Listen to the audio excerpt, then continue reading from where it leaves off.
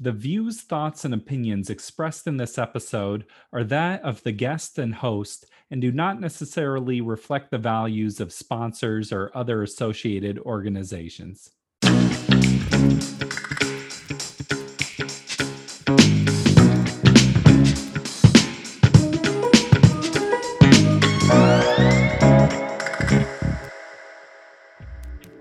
Welcome to the Parental Compass by Family Education and Support Services.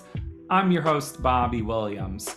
As always, subscribe to the show, leave us a review, tell a friend. The Parental Compass needs your support.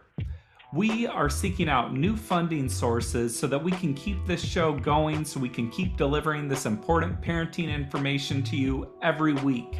This show is used in multiple parenting classes. It airs on KMRE radio with our community partners in Bellingham. We've also built a very strong organic audience online. We don't want to lose that. So if you are interested in becoming a sponsor or underwriter of the show, please reach out. You can contact us by emailing bobby@familyess.org. Love to hear from you. Today, we are going to take a look back at one of my favorite episodes that we've done, Hilarie Cash. Hilarie leads Restart, which is a residential treatment facility for video game addiction. This interview really put into perspective when gaming is becoming a problem and what you can do to help. I thought it was very informative. It's also just fun and interesting, so check it out. I was talking with a friend about this topic, and she was saying, why are we, like, if a kid is talented at gaming, why are we looking at that different than if they were spending hours playing soccer or hours learning to dance? Like, why is this skill looked down upon? Or what are your thoughts about that? Well, I think it's really helpful to think in terms of child development. What do children need to develop well? Mm-hmm. Make it through all the stages of development. And children need certain kinds of experiences that will help them be well rounded. So, a child who is a great musician or a wonderful dancer, they're not going to be playing music and dancing for 18 hours a day and binging on that for 30 hours at a time. Mm. You know, a talented child who is pursuing a passion will do it. If they're doing it right, they're still going to have some balance in their lives. They're going to still be, getting exercise, getting sleep, eating well, taking care of themselves, having friends, being responsible within the family. All of these things are in the whole picture of a child's life, even if they are pursuing a passion or a talent with great devotion. Yeah. Well, so where is that line then? You're talking about gaming 18 hours. What's the difference between just an avid gamer and someone that is actually a gaming addict? Well, it's interesting because the World Health Organization does distinguish between hazardous gaming. Think of it on a continuum. So there's the non-gamer, there's the very casual gamer, there's the serious casual gamer, Mm-hmm. um, and the serious gamer, and the hazardous gamer, and the addicted gamer. And it's not real easy to see what the distinction is, but the gamer who falls out of, who goes beyond hazardous gaming is the gamer who is um, the signs of addiction that are critical is loss of control, the inability to control or limit their gaming. And gaming takes precedence over everything else, and there are negative consequences that are very severe as a result. And so, for instance, the negative consequences might be chronic lack of sleep. The negative consequences might be grades dropping and failing out of school. The negative consequences might be isolation in front of a screen and not enough face-to-face time. The consequences might be severe depression and heightened anxiety. And so you have to look at how they're functioning, and if there are really serious consequences to their functioning, then you're looking at a problem. And how severe that problem is the difference going to be between hazardous gaming and addictive gaming. And the complete loss of control is what distinguishes an addiction. Yeah, so it's a real addiction. You can't give me a straight hour amount though, can you? No, although what research does, I mean, there's some really good research on this, and the research is that up to 2 hours a day of gaming can actually be beneficial to kids. Mm-hmm. It's entertainment, it gives them something to talk about, they fit in with their peers. It's like Yeah. fine. And especially if it's pro-social gaming, then they know that that actually increases pro-social behavior. So up to 2 hours is fine. But once you start going beyond 2 hours of gaming, then you start to see some of the negative effects more and more and more as those hours start mounting up. Yeah, that was something I wanted to touch on was a lot of young people, they're like, well, my friends are on the game. This is my way of being social. Or sometimes a kid might be bullied, but their social standing is high in the game because it's just judged on how you play the game. Right? So a kid could argue, this is where I'm accepted. This is where my friends are. What What do would I you say say to to a that? kid like that? Yeah, yeah. So, especially a child who has autism, like they're high functioning, they have what's called Asperger's, or they have traits of autism, so that those are kids who often are bullied because they're Hmm. not picking up on social cues well, and so they don't fit in easily socially. They are going to be very, very, very drawn to online gaming, um, because it feels safe to them there and it doesn't ratchet up their high anxiety. And again, in moderation, that's okay. The trouble is that the research is also very clear that there's a strong positive correlation between depression and the amount of time spent online, Hmm. because we are social animals and we do need to be in social, face to face social connection with one another. The more time somebody is spending online, the less time they're spending with family and friends. And so you take kids who are bullied, take kids who have poor social skills, those are kids who need a lot of extra help and support so that they can find kids to be friends with out in the real world. But they do need those real world face to face friendships, not just finding it online, because just finding it online is not an adequate substitute. It's Hmm. I use the analogy that if you're it's like feeding sugar to a starving person. That person will in the end still starve. Hmm. Okay.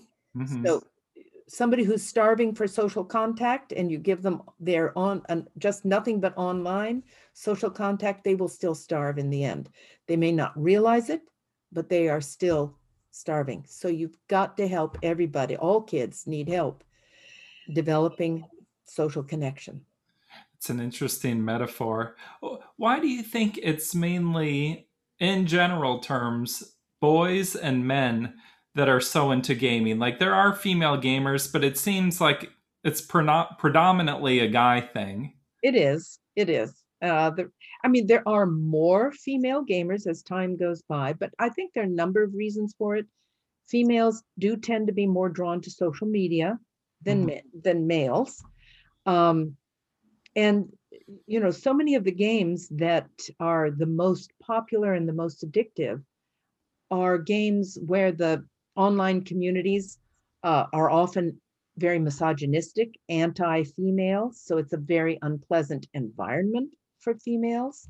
The games are highly competitive and often very violent, and a lot of females just are not as drawn to that as males are.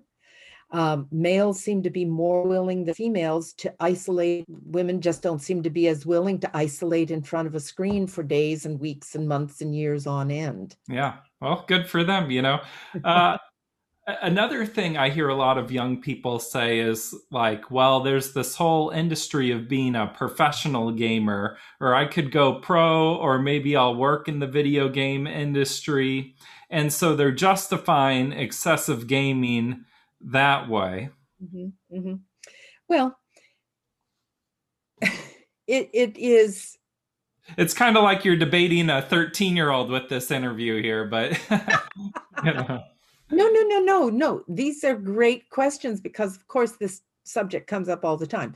I mean, yeah. so many of the guys who come to Restart are coming because they have had ambitions to be pro, Mhm. and it might be as pro competitors in esports, or it might be pro as online personalities, where people give them tips as they are to watch them comment on gaming and game themselves and so forth.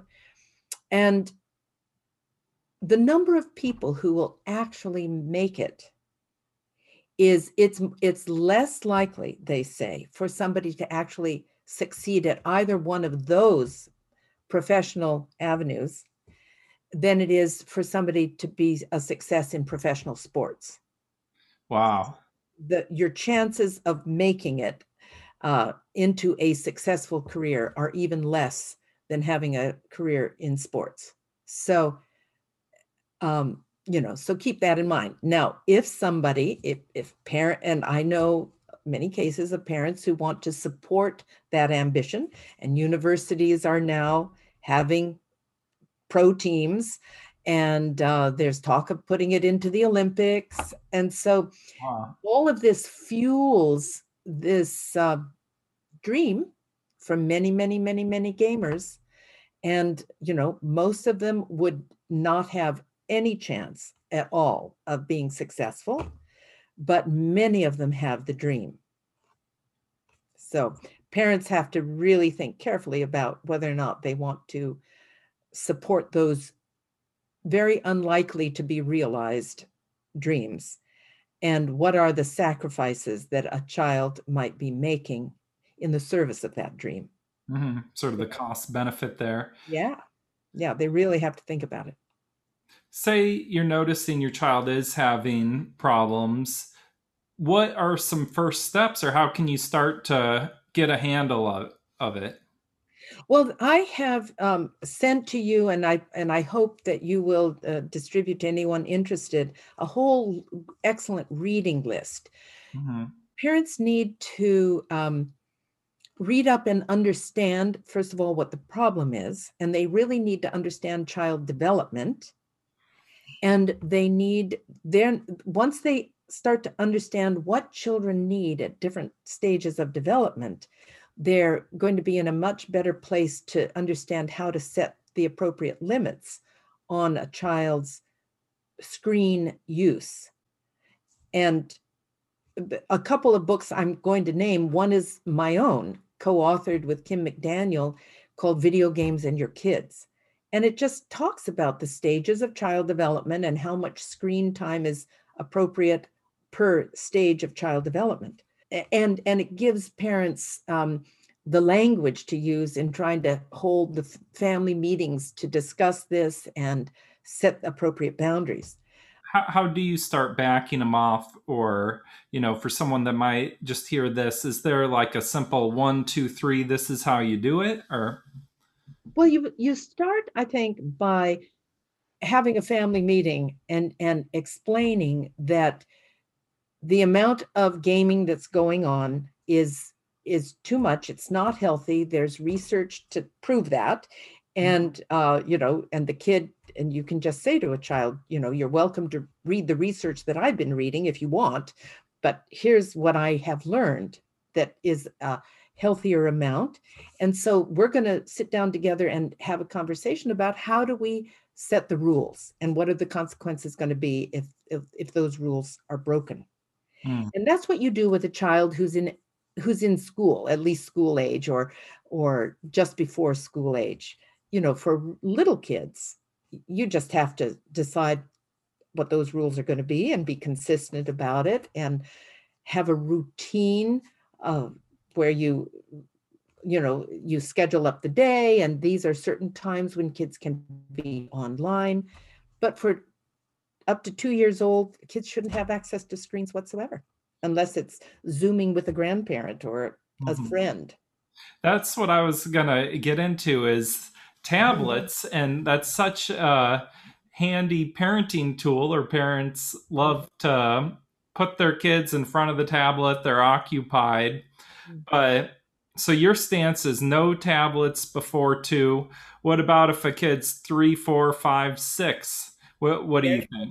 limited, like a half hour of tablet use, if it's the appropriate, if it's something that the parent thinks is appropriate content, then that's okay. It's just limited. And then once they're in elementary school, they can increase that personal entertainment time, or Hmm. because video, and I just let me say, video games are designed to be addictive. Children are not going to want to stop gaming. And so it's much harder to set limits on gaming than it is to set limits on other forms of uh, personal, enjoyable screen time. Yeah. Do you think they're getting better at making it more addictive? Or I imagine probably with Pong or something, it wasn't as bad.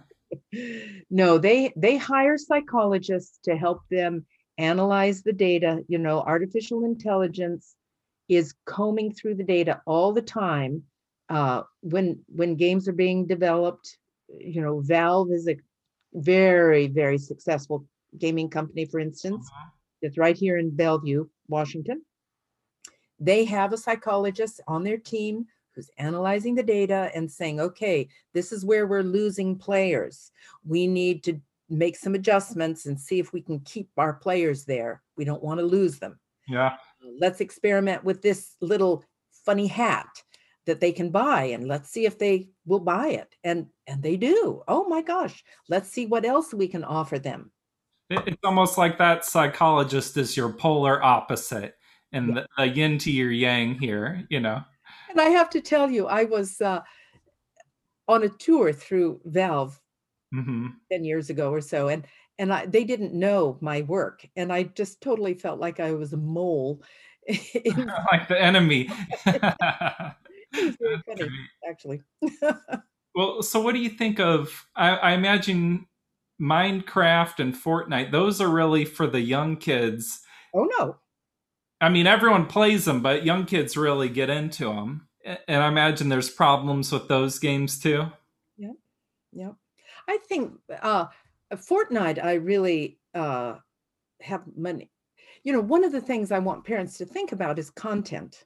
Like, what is the content? Are you really comfortable with violence and with people killing each other? Is that really that antisocial behavior that your kids are engaging in? Is that really what you want? Because there is clear evidence that engaging in antisocial behavior in a game increases antisocial thoughts and behavior outside the game. So Fortnite is a very violent game. Do you really want your kids playing Fortnite? I challenge parents to think carefully about that. Minecraft is a game that can be very benign and can be quite pro-social, but there also can be some of very problematical elements that people build, things that people build, gambling elements, uh, pornographic elements in certain areas of the game, and so forth. So first of all, one of my recommendations is to parents is to not let children younger than teenagers, and maybe even high school, play multiplayer online games, because there is so many ways that kids can get into trouble. All those games, for instance, have loot boxes, loot Yeah. crates, that kind of thing. That's gambling. And so kids are gambling. Do you really want to get your kid used to gambling? Yeah. Well, I'm glad that there's people that are working to counteract this, to do this work and help people, because it does seem like it's a real addiction. It can be totally debilitating. Well, what's going on in the brain, the neurology of behavioral addictions is the same as chemical addictions. Well, thank you so much for taking the time to come talk with us today. It's been my pleasure. Thank you for inviting me. Thank you, Hilarie Cash. Again, we are looking for your support to keep this show going. So if you are interested in sponsoring or underwriting, please send an email to bobby@familyess.org. This has been the Parental Compass by Family Education and Support Services. I'm Bobby Williams. We'll see you next week. Peace.